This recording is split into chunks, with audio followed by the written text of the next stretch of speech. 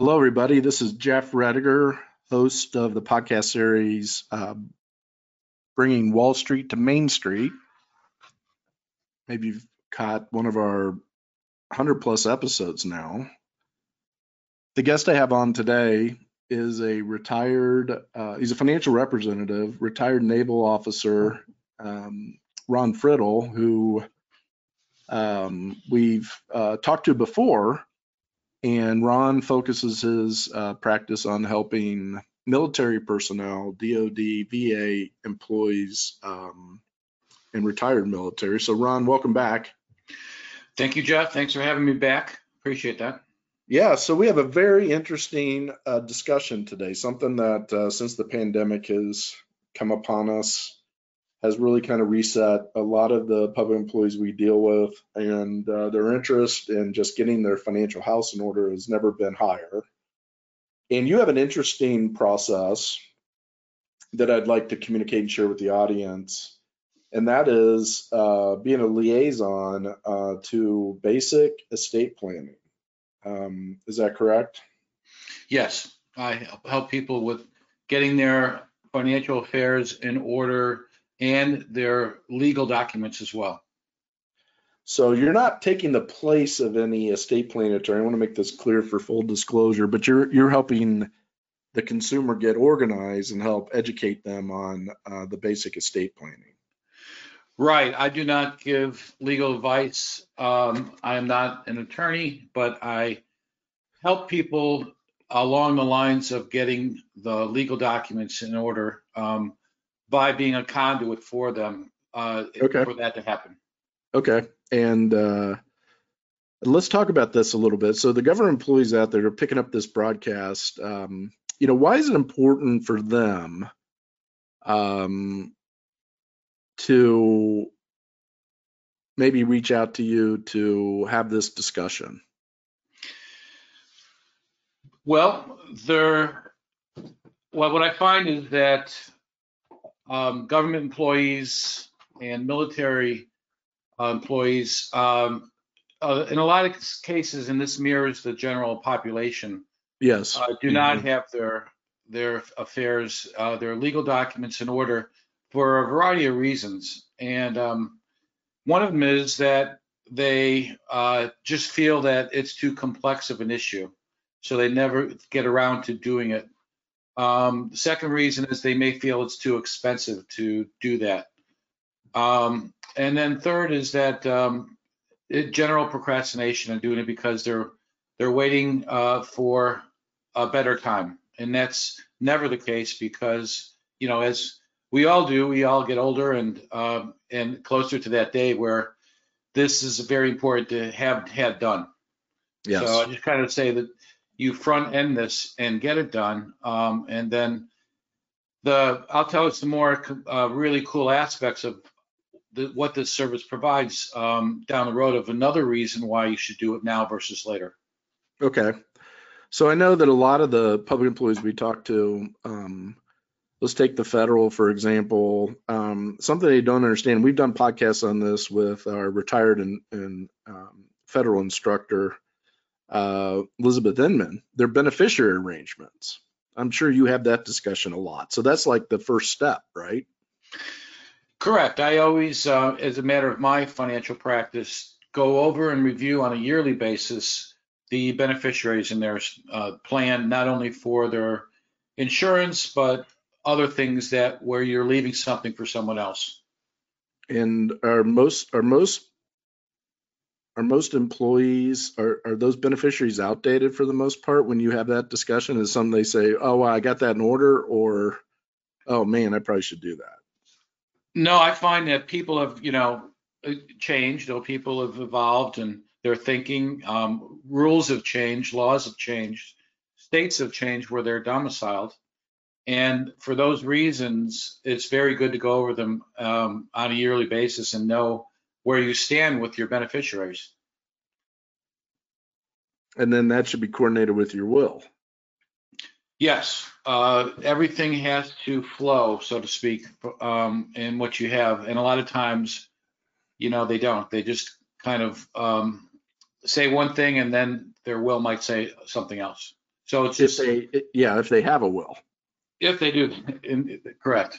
Yeah, Which so is, I would tell you, and this is an official survey that we've done, but I'd say probably half the federal employees that we talk to or military personnel don't even have a will.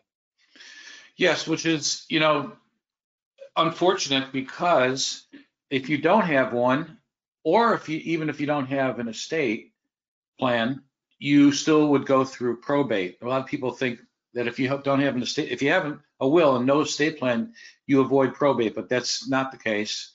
And then if you do have probate, you get assigned a probate attorney, and the cost and the time span to get those things through the process is much longer and much more expensive than you would have originally paid to have your documents in place up front, unfortunately.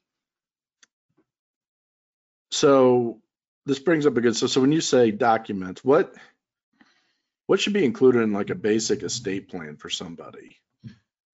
Well, we touched on a will. You should have Yep. a will. It's when you put it together with a estate plan, it's called a pour-over will.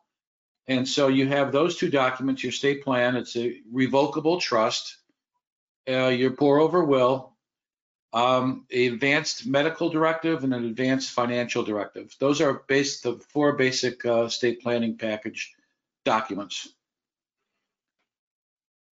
And let me ask you this. So what's the process if somebody says, yeah, I got to do this, I'm going to get with Ron. How do you help facilitate this? What can you get some detail about?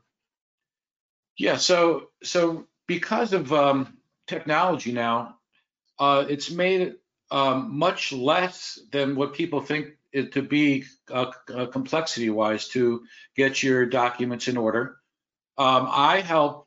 Not only do you have the help now of, say, a financial agent like myself, to do all of the upfront legwork to get your estate in order. And I'm not an attorney, but I do collect all the documents which an attorney would charge for in the traditional sense of doing those documents. So now, because of technology, I can, wherever someone is, we can get the information together and pass it to an attorney of that state in order to get this done. And now this saves money on the front end in a very significant way to get these documents done, simply put. And another good reason why it is much easier with new technology to do this is that you now have the capability to, if you have a revocable trust, to change documents or information in the documents on a regular basis without any added cost to that. So this is a phenomenal advantage. Yes. You now have in order to keep your wills and trusts updated on a constant basis. I agree. You bring up a very important point. People say, well, what's the advantage of doing this? You just nailed it. You can update. And think about before technology, let's go back 20 years, you pretty much would have to go to your attorney who's going to charge you, right? Correct. Yes. Now it's free to do so.